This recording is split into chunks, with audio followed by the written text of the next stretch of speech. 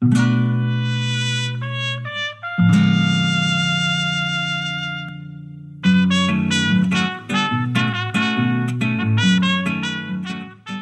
is Jacobin Radio. I'm Susie Wiseman, back, and I'll be seeing you again in about a month or so. Russia's war in Ukraine marked its first anniversary on the February 24th. It's a brutal, horrible, destructive disaster causing human suffering and economic devastation, not just in Ukraine, but also on the lives of ordinary Russians who are cannon fodder in Putin's war. The war's also had an impact on global hunger and energy supplies and the world environmental crisis. It's no exaggeration to say that this war changed the trajectory of the 21st century, and it has created new divisions among the left, especially in the United States. Ukraine is fighting a legitimate war of self-defense, a war for its national survival, and in that sense could be called a people's war. Calling for peace in the abstract is meaningless in these circumstances, even though an end to the barbarous war is urgent. We mark the one-year anniversary of the war, speaking to Vladislav Starobutsev in Kiev and Jeremy Bigwood, who just returned from Kiev. All this when our program returns in just a moment.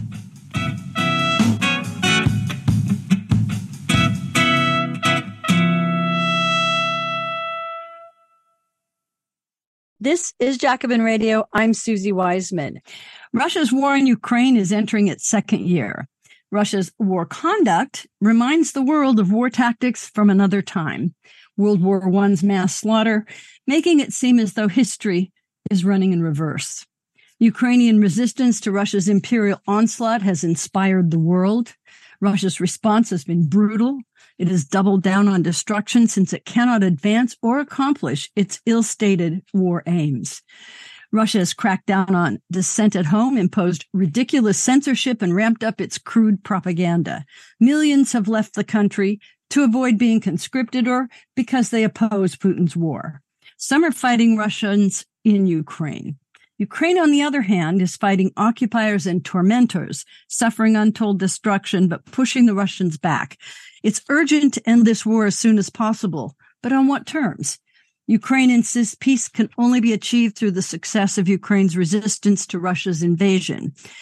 Ukraine is fighting a war, as I said in the overall intro, of self-defense, indeed a war for its survival as a nation. Calling for peace in the abstract is meaningless in these circumstances, and some of the so-called anti-war left in the United States are pushing for this, seeing this war as one between the United States and NATO on the one hand and Russia on the other. We're going to get our guest's perspective, and I'm really pleased to have Vladislav Starobutsev with us for the first time. He's a historian of Central Eastern Europe and an activist in the Ukrainian Democratic Socialist organization Socialny Ruch, and now is based in Kiev. And we also have Jeremy Bigwood back with us. He's an investigative journalist and a photojournalist with a background in science. And as a journalist, Jeremy has covered the wars in Central America and was in Russia when the war started. He has since traveled in Ukraine 3 times over the last year, returning just a few days ago. He's now writing a series of portraits of Ukrainians on his Substack Bigwood site, and we'll ask him to be a little more precise so you can actually look at that. But I want to begin with you, Vladislav, and welcome you to the show. Very pleased to have you here for the first time. And maybe just begin with a general question, since I know all Ukrainians have enlisted in one way or another in this fight against Russia. So maybe you could tell our listeners a little bit about yourself. Did you join the forces fighting Russians? And what have you been doing during this last war? And perhaps I could ask you a giant question like, how has it changed your life? Wow. Yeah, when the war started, I tried to go to territorial defense, but I failed because of the lack of the experience. They didn't let me. They said, okay, go away. We don't need unexperienced people here.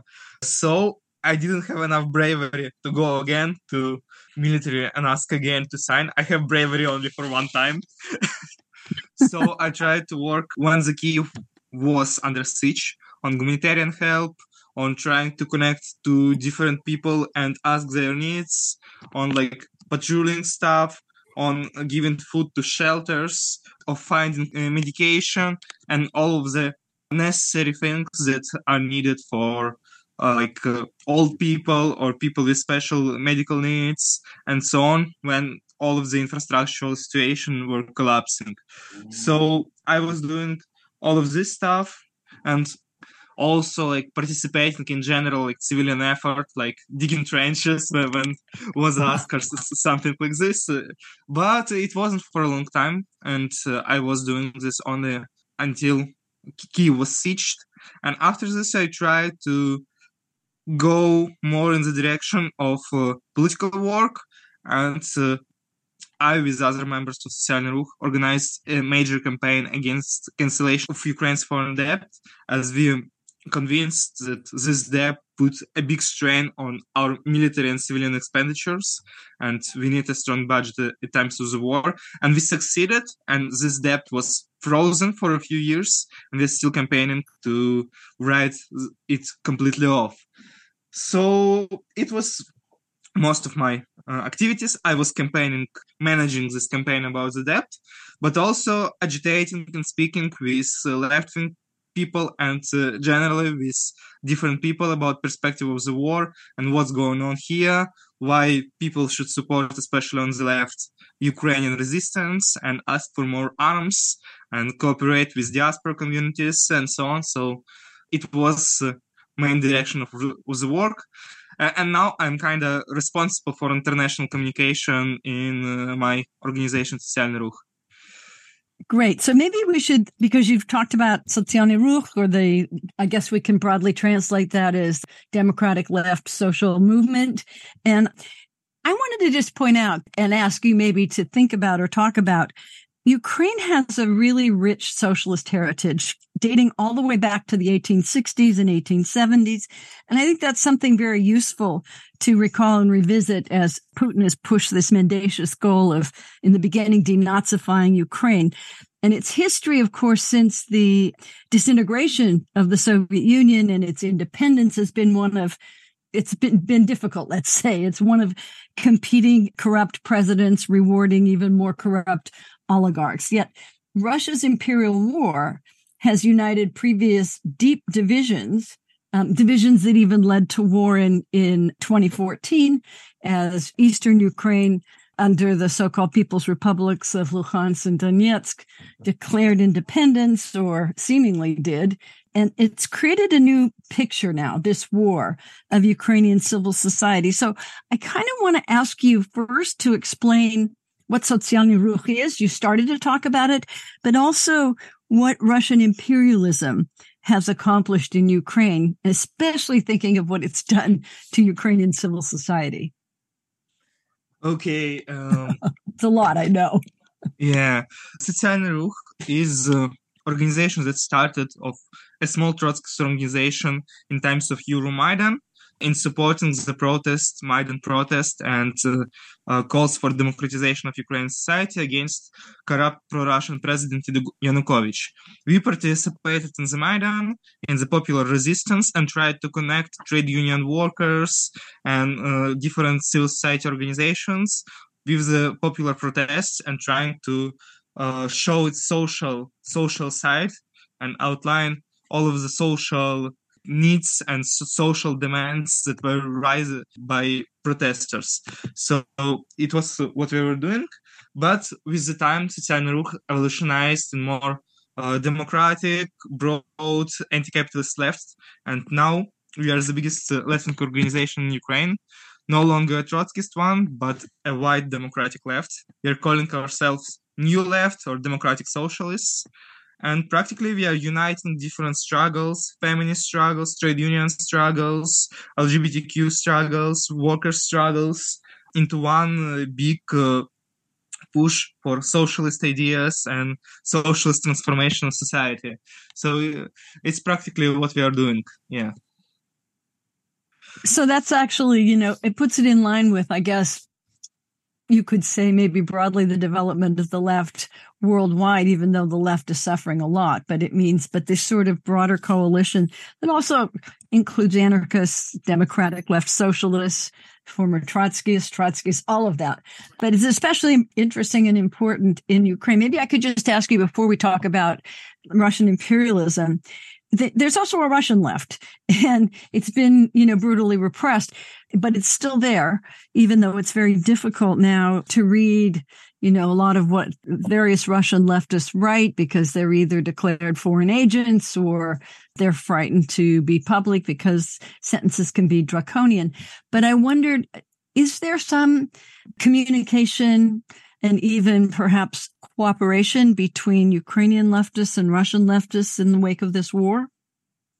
Yes, there are a lot. We are cooperating with a few left-wing organizations in Russia. Mostly it's Russian socialist movement, is anti-war feminist movement, and also socialist alternative in Russia.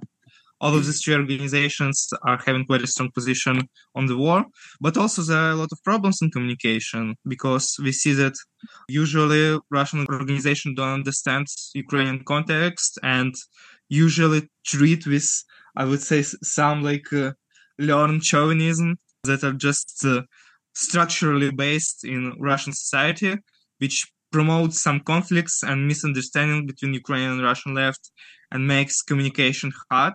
But we are still participating and still having connections, but without conceding to some there of more chauvinist stereotypes. So something like this.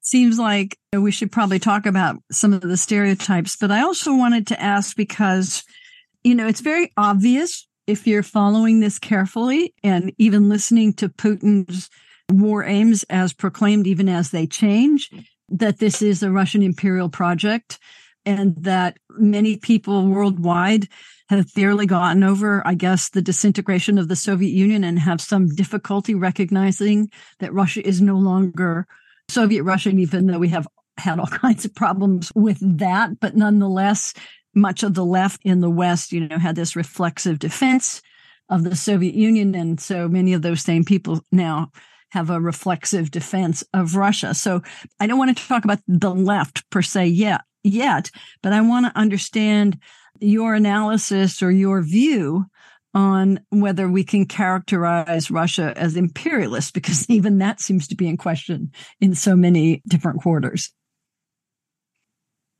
Yeah, I would say that there's in colonial studies and decolonial studies a lot of discussion about not if Russia is empire or not, but of which type of imperialism is Russia, and a lot of very interesting. For example, there a lot of discussion about so-called unique Russian imperialism and specific of Russia as being country that colonized not territories overseas, well, also overseas too, but lands that are directly connected to its border, making it very specific and understudied type of imperialism where you can practically crush any anti-colonial rebellion just by not crossing any seas and so on. So it created a lot of interesting dynamics in Russian state and its development through imperial time, through Soviet time, and through Republic time. And I think there are a lot of similarities in all of these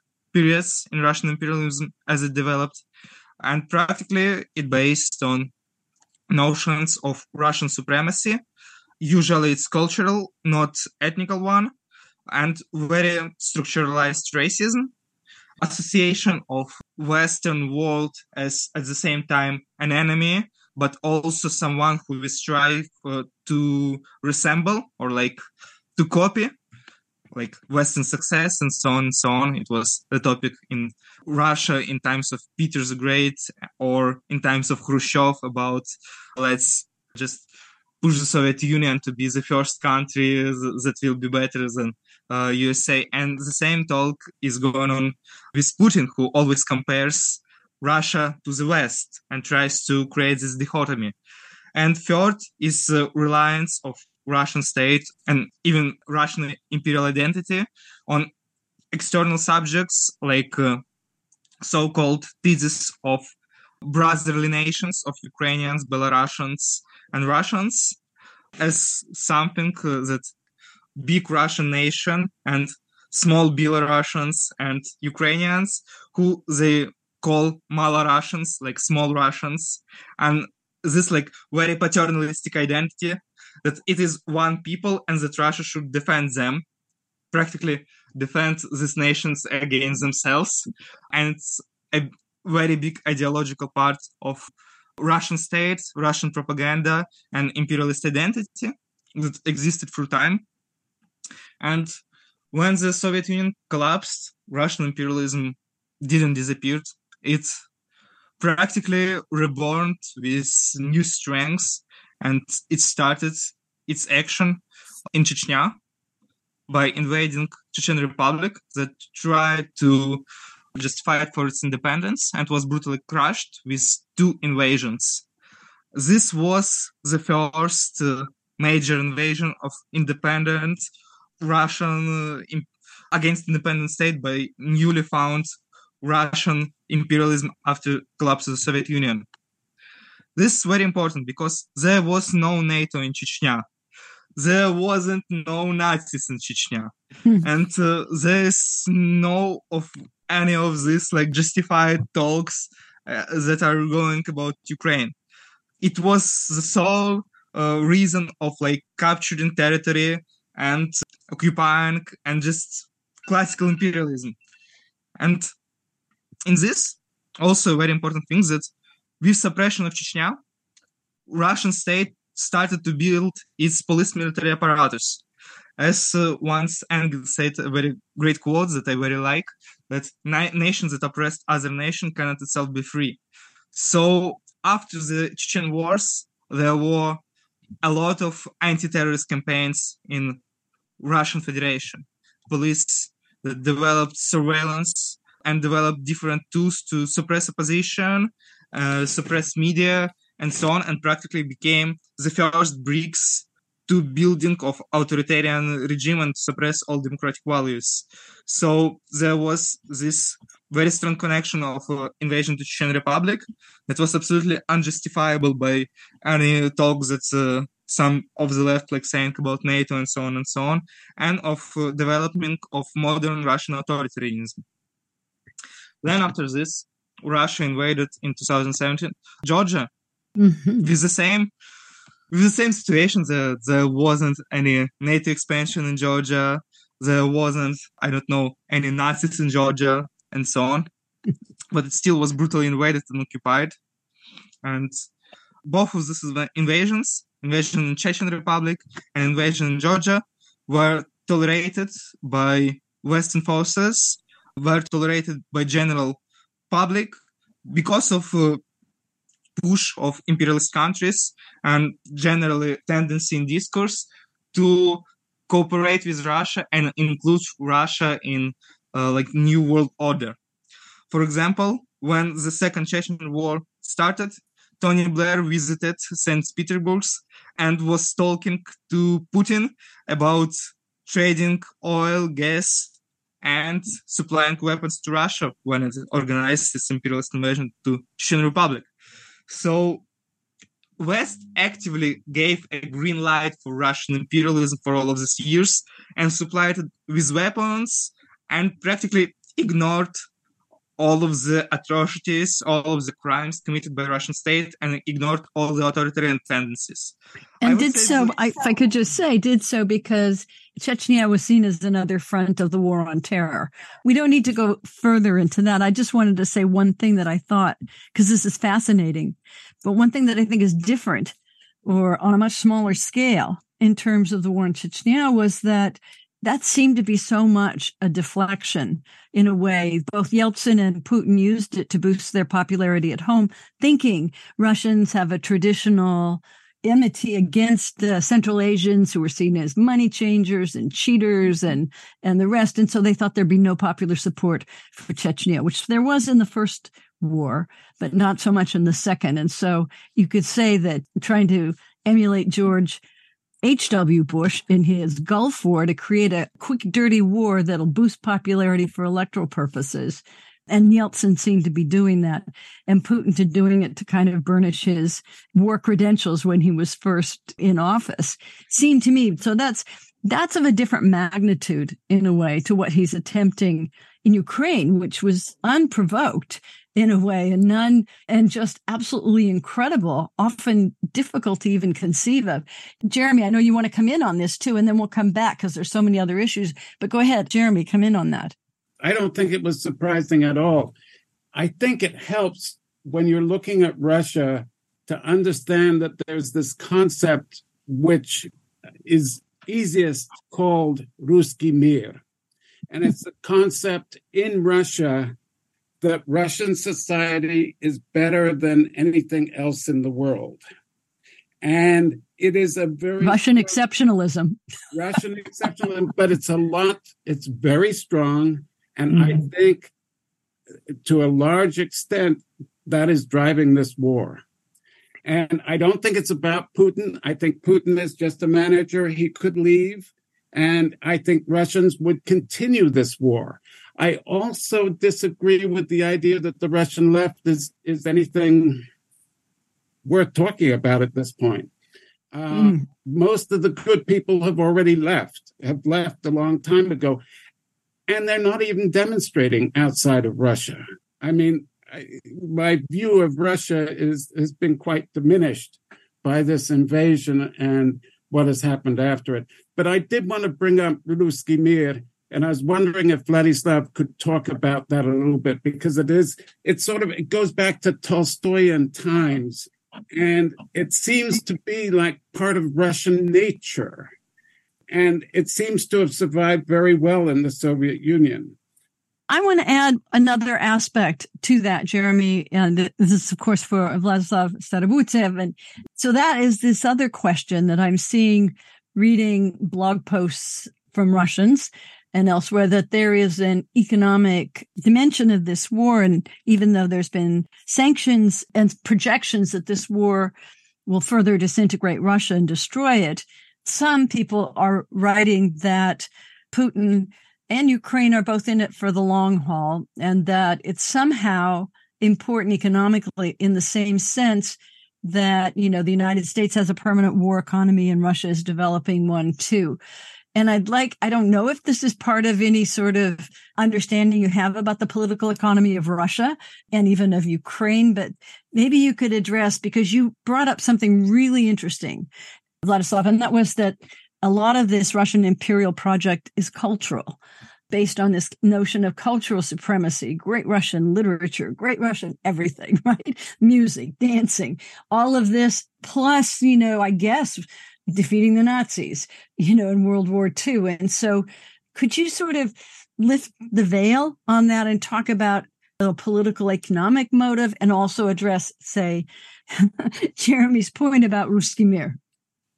Yeah, of course. I firstly would address your point about Iraq, because I think it's very good comparison. Because as well as in US, Iraq war was interconnected with general rise of Islamophobia and police terror. The same was going on in Russia. And there was a lot of interconnection in sense that Russia tolerated invasion of Iraq and US tolerated what was going on in Chechnya. So there was like this ideological imperialist cooperation, that we are not talking about your imperialism and you're not talking about our imperialism. Mm-hmm. And both of this imperialist invasion, they gave ideological ground for states to continue doing their imperialism. For example, Russia now saying that, okay, US invaded Iraq, why we cannot invade Ukraine? So there's this logical motivation that they want also to be imperialist, and that when one state breaks international world order, other imperialists are very glad to join them and very glad to point to why we cannot do this. And it's also a very important argument against all of these campists that want to appease again Russia, that it will motivate other invasions. But yeah, absolutely agree with points of Jeremy about Russian war. I would say that Russian society and Russian state very structurally developed on racism, literally on racism and colonialism. It's such a big part of identity of Russian imperial state. It's a very strong independent actor in the actions of Russian state. Its identity project, very orientalist, where it's hard to imagine Russian without Ukraine as a Russian colony, and always creating this notion of threat from Ukraine, especially democratic Ukraine.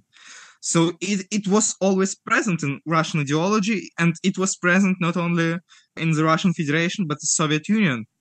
In Soviet Union and Russian Empire, there was a very strong racial hierarchy. I would say that it was even worse than that was in US in times of segregation. That there was like a Russian nation that was like dominant colonial nation, the most glorious one, and so on and so on. Then there were like Ukrainian, Belarusians, Georgians, who are kind of second-class citizens, integrated, who were used by Russian imperialism to oppress other nations, but were oppressed by Russians. And all of the other people who are basically, most of the time, were called by swears and some very inappropriate racial words, and were treated as just absolutely third-class citizens, barbarians, and so on. And a lot of these structural hierarchies, they exist now, they existed before, and they create this dynamic of Russian feel of supremacy and feel of need to strengthen this supremacy and this structural relation. So there's a lot of racism that develops more racism and develops more expansion. And it's a huge part of motivation for this imperialism. And I even, before this podcast, I looked at the one survey that was saying that 47% of Russians would continue the war even if Putin will propose a peace plan. So there's a lot of backlash of Russian society that thinks that Putin doesn't go too aggressively against Ukrainians. So there's a lot of this ideological stuff. It's also worth saying that, there's more fascists in Russia than in Ukraine. Yeah, absolutely. I would say that there is not much economically driven factors of the invasion, not like immediate ones that I can think of, because mostly this war, it's a serious hardship for oligarchy, for capitalist class in Russia, for practically everyone, because it just produces some kind of economic collapse, and even bureaucracy are not profiting from it. But I think there is some political motivation for this that are not the main one, but also supports all of this invasion stuff. It's motivation of bureaucracy to strengthen their position, of military elites, of police class. I would say that Russia is police state with very distinct policing class, who has also its interest, and bureaucracy who controls, of private companies, of military, and of Putin's elite, who on this using the war also to strengthen their grip on society. So there is also this factor, but I wouldn't say that it is the main one. I think the main one is still, this is ideologically driven war about irredentialism and identity that strives to self-recreate empire. So this is great. And I think, we're barely even talking about Ukraine, and there's a lot more to do. So I just want to ask you, first of all, there are many myths about this invasion, as well as many myths about who Ukrainians are. And among them, and I've had a lot of programs on this issue already and talked about it, but I think it's worth going through them. So what are these major myths about Ukraine that you can debunk, Vladislav? Of course, one that we hear a lot is that Russians had to invade because Ukrainians were suppressing the Russian language.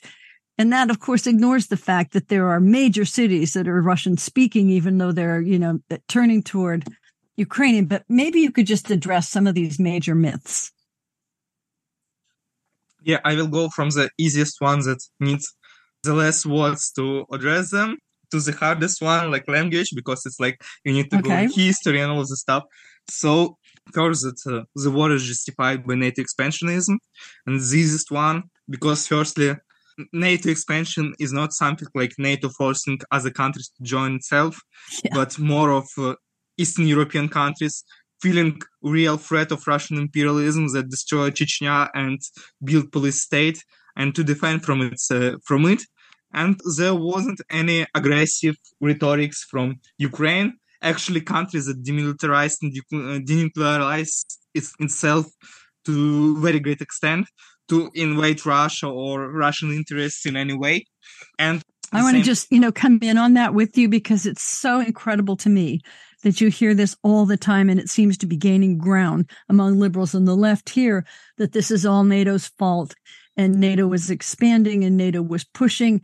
And nobody ever asked the question why so many countries in Eastern Europe and even now in Western Europe are begging to join NATO as a NATO, which was actually a moribund organization and lost its purpose, but continued as a bureaucracy. And here we have countries begging to join in order to defend themselves, to have more defense against possible Russian incursion. Yeah, absolutely. And it's something like an argument that Russia thrown for like a week before an invasion and then just absolutely stopped and starts to speak about like some absolutely horrendous and horrible ethnic stuff, like we need to destroy all Ukrainians because they like traitors to Russian nation and so on. And for these people, all of this context and all of these talks that are on the official TV channels are absolutely ignored, and they continue with the stuff about NATO expansion, like that even Russia propaganda isn't already using it. So it's the first one. The second one, of course, about Ukraine being all of the Nazis and so on and so on. There was a great article released by my friend, anarchists, who were actually busy monitoring fascist violence in Ukraine.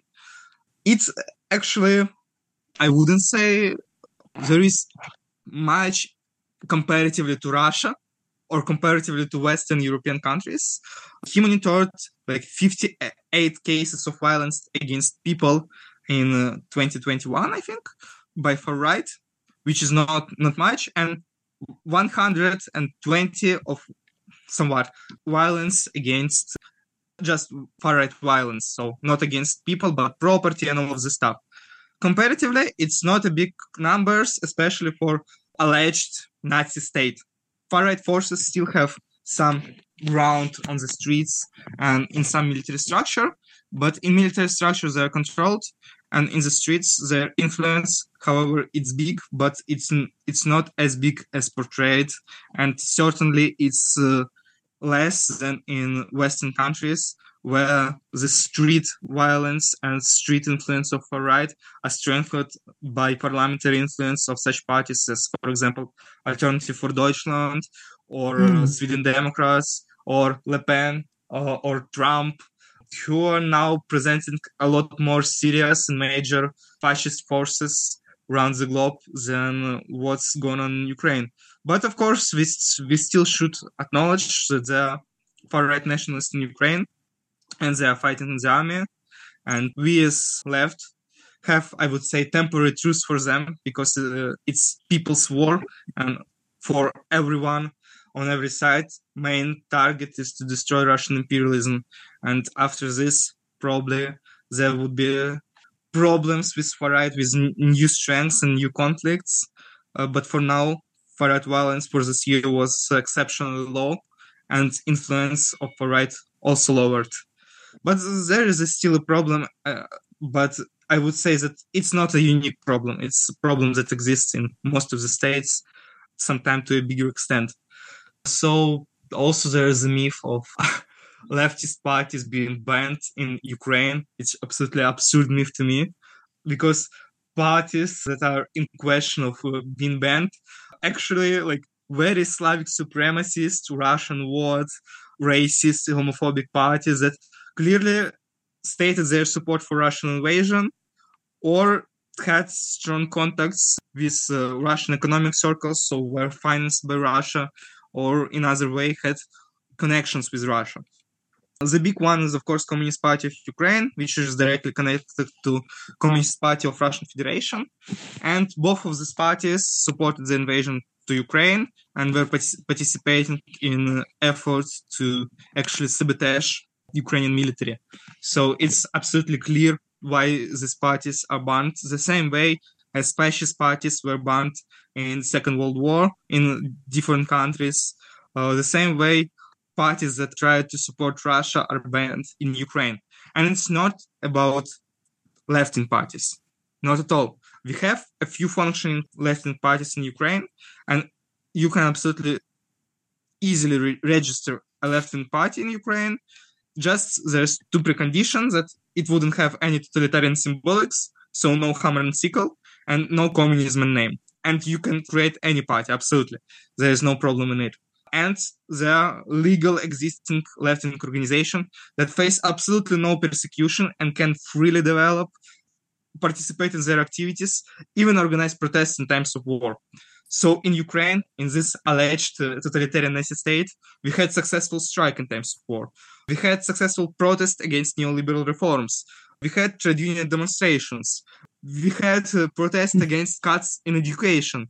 And all of this happening times of the war, in the invasion by left-wing forces. So there is this myth about left-wing parties being banned, absolutely false, and just used for strengthening Russian propaganda. Yeah, let's move to the one, about the Russian language, and then I'll let Jeremy come in on a few points. Yeah. It's the hardest one because it's the one where there's some truth to it, but it's very, very confused for people who don't understand the context and don't understand the countries that have been under heavy pressure of assimilation and of destruction of their culture and language. In Ukraine, in times of Soviet Union and Russian Empire, Ukrainian language was actively repressed and was seen as peasant language, as second-class citizen language. And if you wanted to get a good job, to get a good education, to get a career, you should speak Russian. And Russian was as like language of civilized people, and Ukrainian was language of peasants. And this situation transitioned even to independent Ukraine until 2014. So all of these structural relations about language, they were still in place. And it only changed in 2014. Before it was hard to buy Ukrainian book in bookstore. You will go to bookstore, every book is in Russian, except like a few very, very active like people who are really strong on defending their culture. Everyone in Russian, no translations to Ukrainian, nothing like this. And it was very, very strong discrimination against Ukrainian, even in independent Ukraine. A lot of structural inequalities in the language. And after the Maidan, there was active push of civil society and population in general to revive Ukrainian language, to save Ukrainian culture, and to actively participate in just more people will start to speak about in Ukrainian, more books in Ukrainian, more interest in Ukrainian history. All of this stuff was happening, but of course, it wasn't a process like where everyone was happy with it. Russian-speaking people were feeling threatened by this as their privilege was taken and dominant status of Russian was collapsing. And also at the same time, there was some, I would say, growing defensive nationalism that people who tried to defend their culture attacked other cultures, mainly Russian, to just defend Ukrainian because Ukrainian was in this dying position. So there was some tensions, some cultural tensions from one side of people trying to defend their privileged status, and from other side of people who feeling oppressed and feeling angry with this.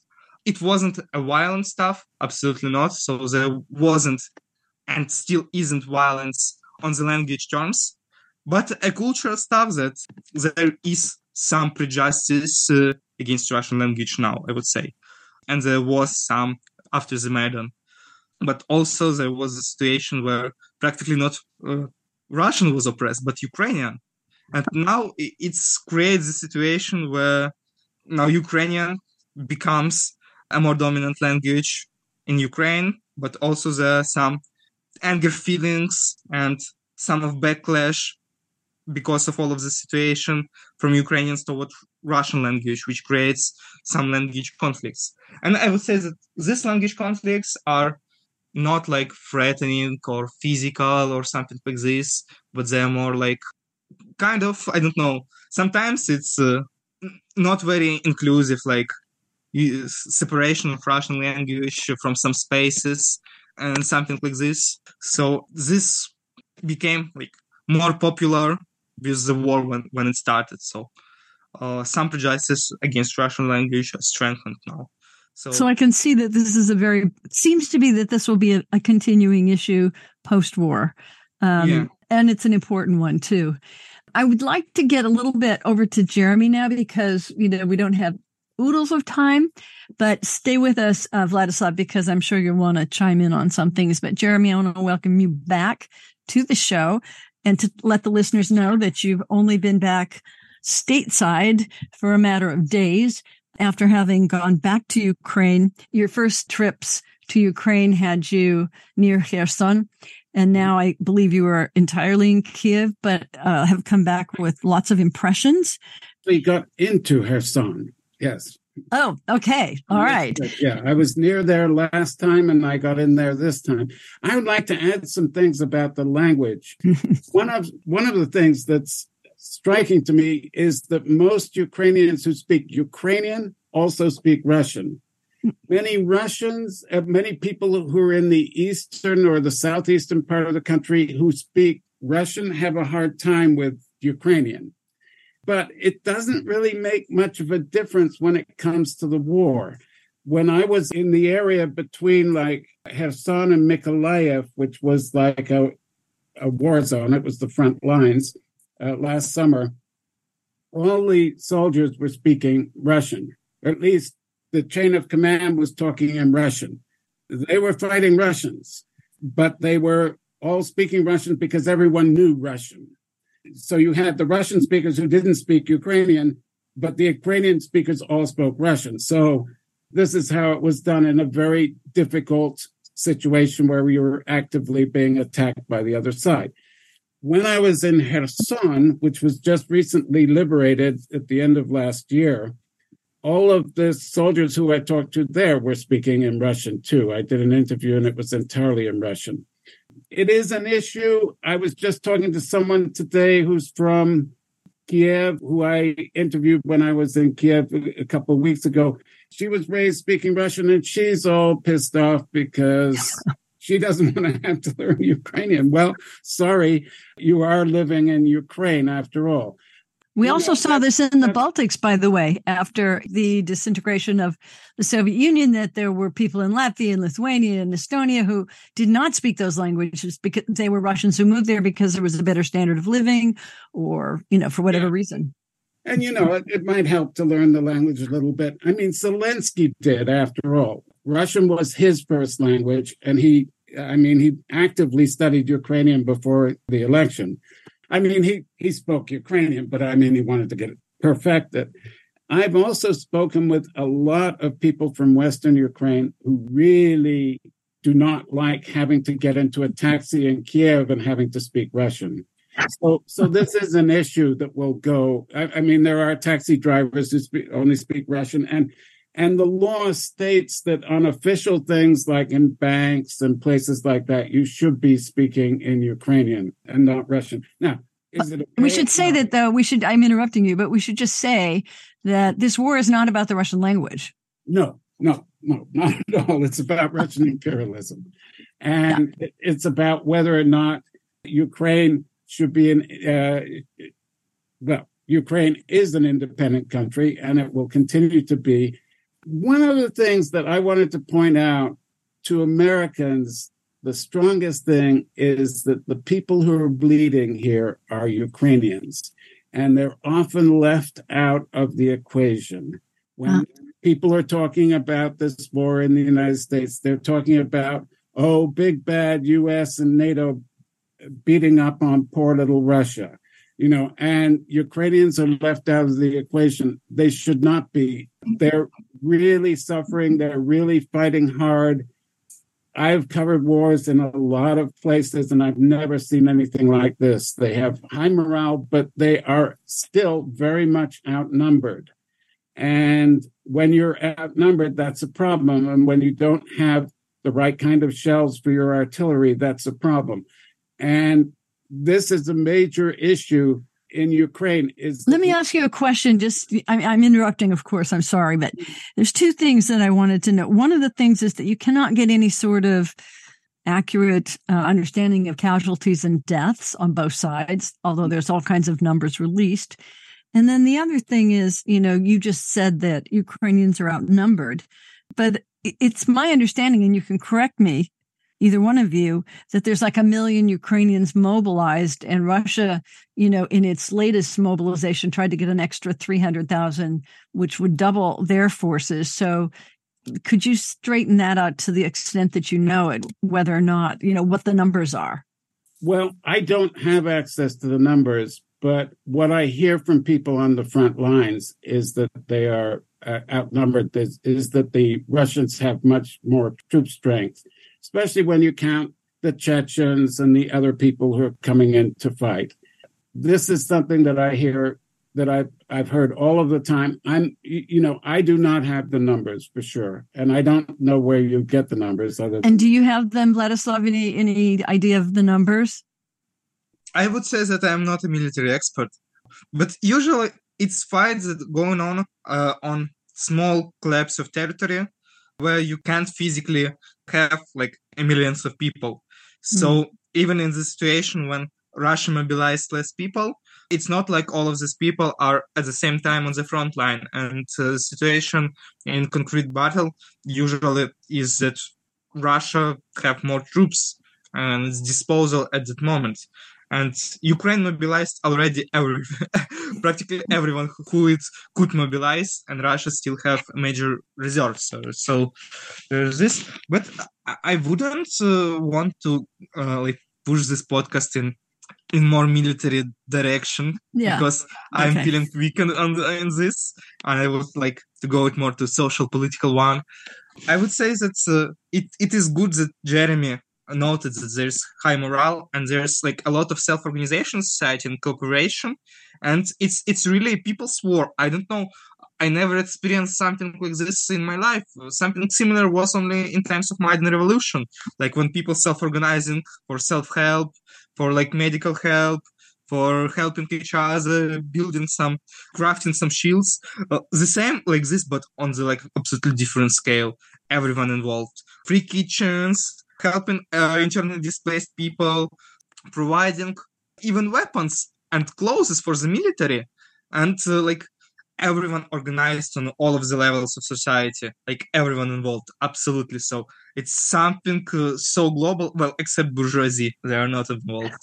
They're just living somewhere like in Western Europe, luxury life, they're not involved. I actually remember the quote of Fanon, reading Fanon really helps you to understand this war. But there was this quote that in such times of war, of national liberation, people understand that they are ruling this country and not the capitalist class or bourgeoisie, because they are organizing everything and country run on them. And that is the general feeling of Ukrainian population. And because of this, there are also problems that are usually not spoken of, is that Ukrainian government practically withdrawn from the social economical field, and all of this need for social security is now on the shoulders of general people, on just self-organization and so on and so on.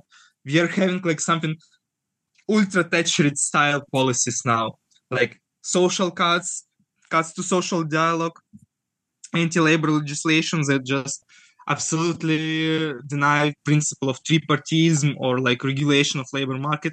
No, labor market regulation is for communists. Regulating something, it's communist idea, market will solve everything. And it's absolutely insane how it's detached with reality.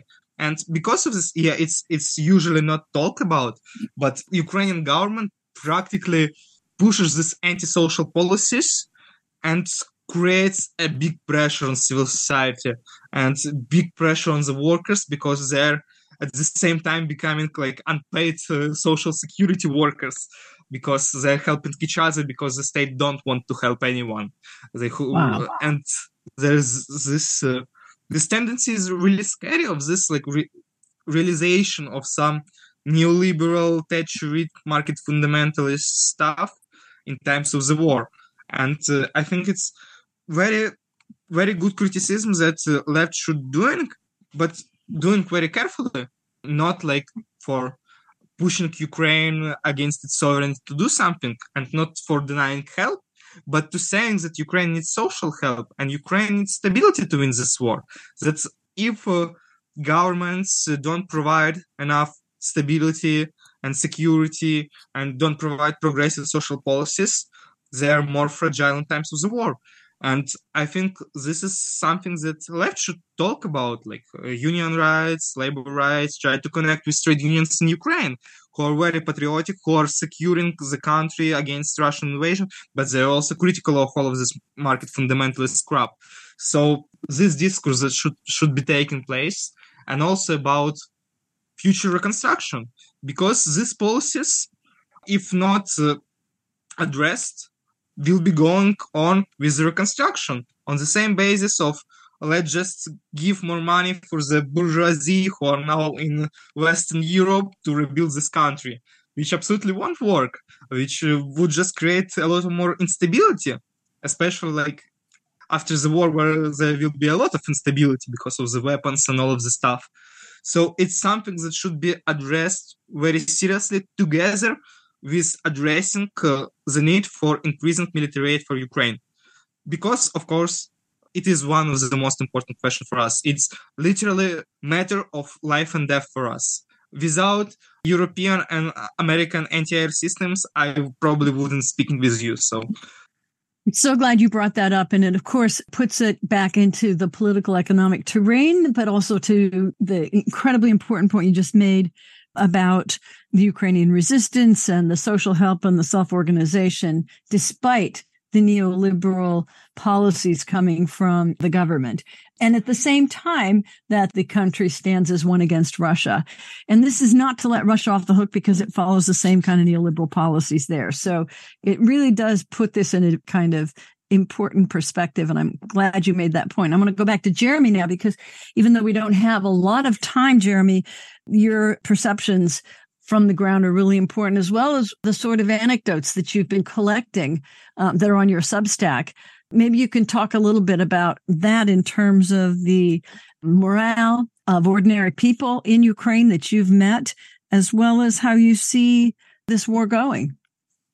Well, first of all, I see this war lasting at least another year. And I think that the Russians have at least another year's worth of war in them.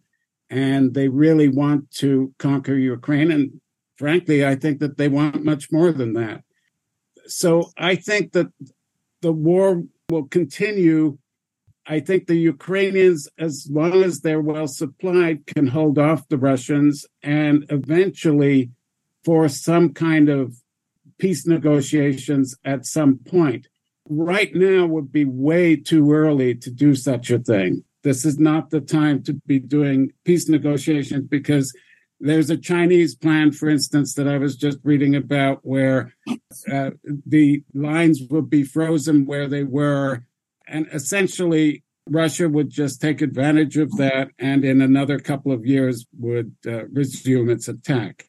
So that's a non-starter for me. As far as the people are concerned, people have adapted to situations. I was talking to a friend who lives on the 6th floor of a building, and her electricity gets cut off, and she knows when it's going to be on and she knows when it's going to be off. So she gets up at 2:00 in the morning to turn on the washing machine.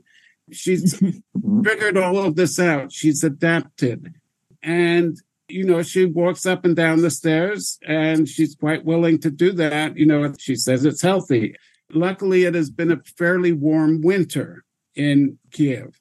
And so spring is coming. People are starting to feel a lot better with spring around the corner. That's something that I hear from everyone.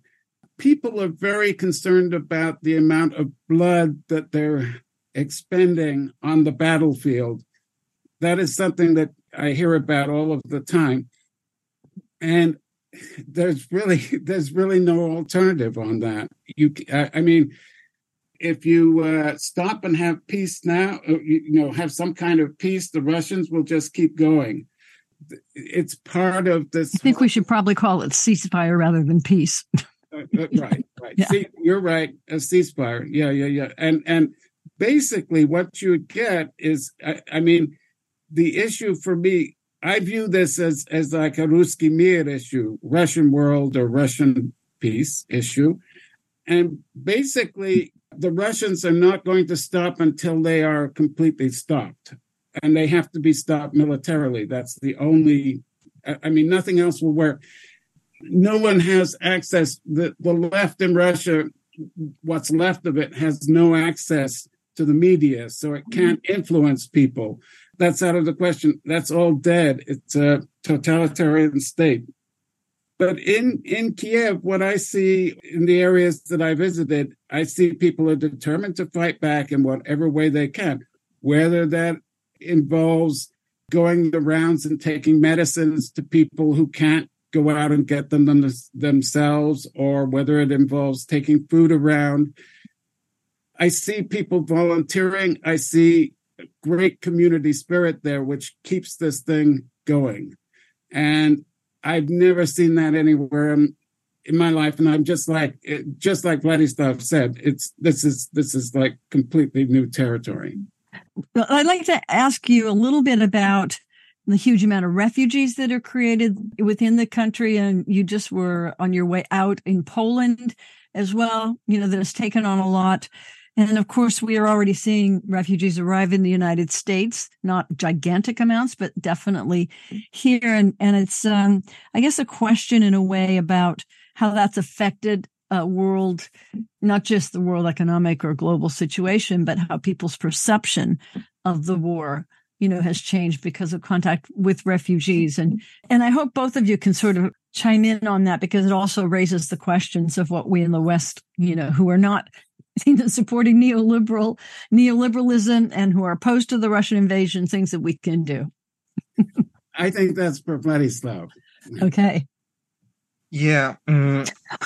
Refugees in all the Western countries, and not only Western, Ukrainian refugees, there are a lot of problem of, I would say, some exclusivity that is given to Ukrainians, and that is clearly seen racism, firstly, sometimes even towards Ukrainians, but usually towards other nations, as Syrian, Iranians, and so on. And I think it's important for the left to address that all refugees should be equally accepted, and not to create talks that whataboutism with hating Ukrainians for their acceptance, but to criticize precisely the system that tries to create this border for the white people with let's let only people with blue eyes and white skin color.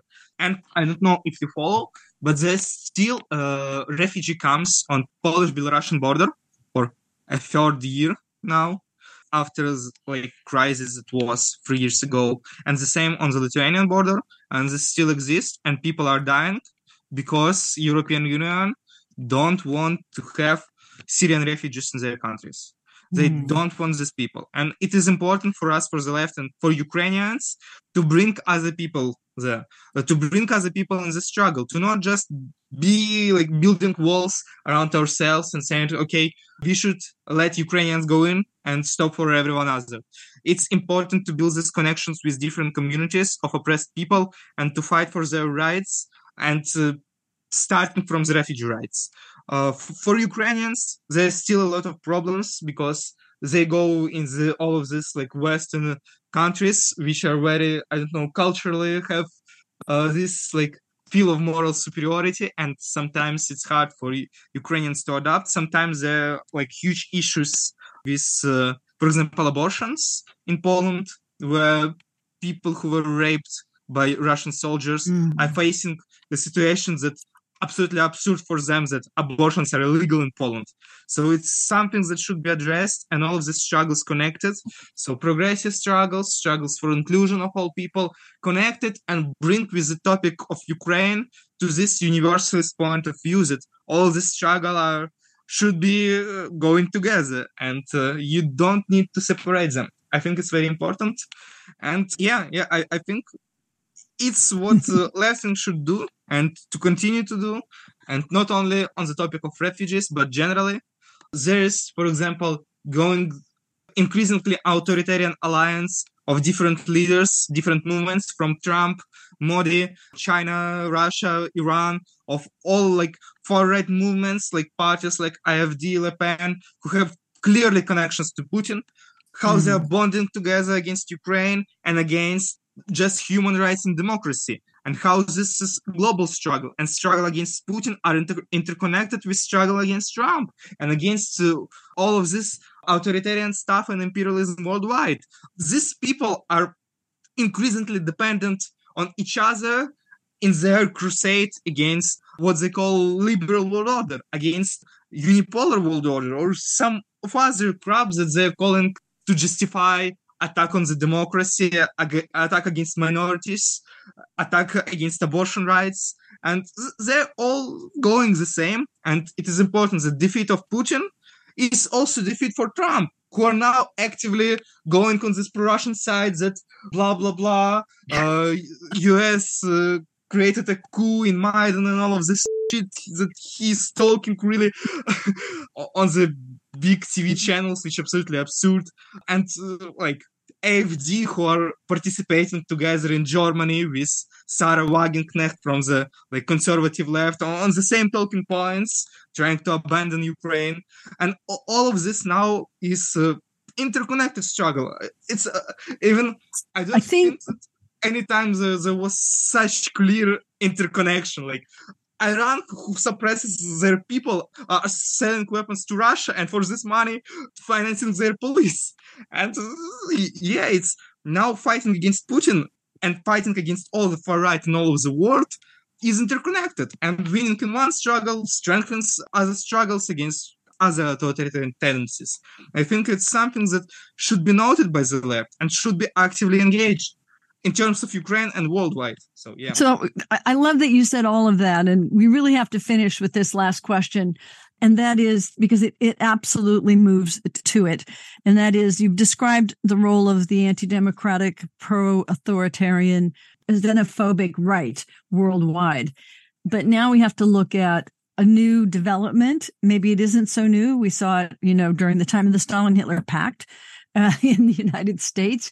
But there's this rise of this so-called left, which hides its support for authoritarian regimes, like in China, like in Russia, like in backhanded support in Syria, and calls themselves socialists, but neglects to talk about bottom-up democratic socialism. And for those of us who consider ourselves socialism, understand, and going all the way back to Marx, that socialism and democracy are one in the whole thing. I always try to say that socialism is just genuine democracy. And so, from the ground up, but that seems to be absent.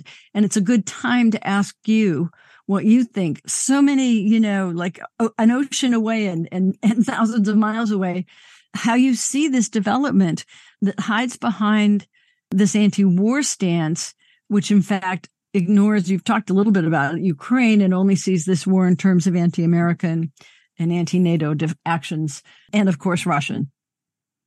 Yeah, I think the left should realign itself on the pretext of securing democracy and fighting for it, for its extension, inclusivity, and so on. And there is a big problem with the left, with left-wing ideas, and the same was happening in times of Syria with all of these Assadists, and now it's going on. And I think the only way is actually separate and fight against these tendencies. Fight as your political opponents. They are not on your side. They don't have the same beliefs as you. Because if they are failing on Ukraine, they are failing on absolutely every human rights and democratic issue. Because it's absolutely the same universalist logic. If you don't support people here, you probably would be supporting people on the same basis, other people in other countries, in your country. So it's something that we should fight against and be united to try to realign with people who have genuinely believed the same as us, to fight not only for social rights, but for human rights, for political rights and democracy.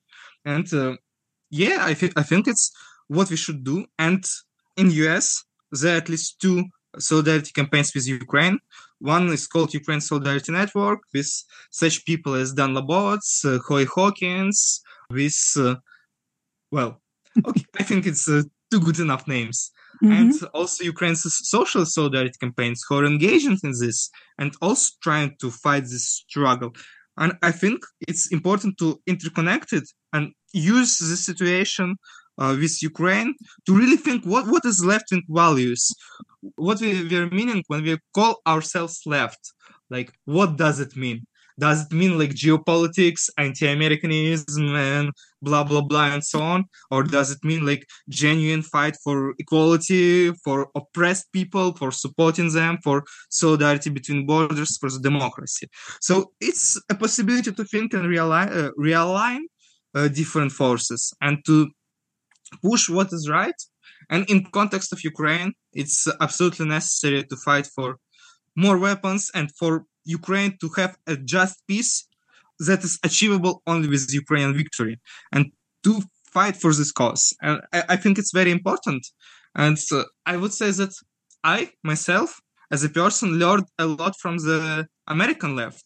I would say that Harrington was like one of my biggest influence in my life. Like, I have a book of him like on my shelf. And now people who are confused with all of the situation, with what's going on with the left in America and so on, can learn from oppressed people like us, from Syrians, from us, from left of these oppressed countries, what's really going on, and try to just reconcile their beliefs and fight for what is right. I think it's absolutely necessary and important. Or if we don't do this, I think left wouldn't survive. It just would collapse because of lack of possibility to stand for their ideals. I think it's absolutely necessary to just remember who we are and fighting for this. Well, I can't thank you enough for that. And I'm afraid we're going to have to leave it there. Jeremy, we're going to have you back to do more of your anecdotes and observations in Ukraine. But for now, I want to thank you both for joining me today. This has been incredibly illuminating and gratifying to talk to you today. I've been speaking with Vladislav Starobutsev, and he is a historian of Central and Eastern Europe and an activist with the Ukrainian Democratic Socialist organization Socialny Ruch. You'll hear a lot more about that. He's based in Kiev. And of course, with Jeremy Bigwood, an investigative journalist and photojournalist with a background in science. We'll talk about that someday. And as a journalist, he's been covering the wars in Central America and was in Russia. We already heard about that the day of the invasion and went straight to Ukraine and has been there back and forth several times over the last year. And he returned just a few days ago. And you can follow his writings about portraits of what he saw there on his Substack, the Bigwood site. Thank you both for joining me. I'm Susie Wiseman. This is Beneath the Surface. Thank you so much. Thank you, Susie.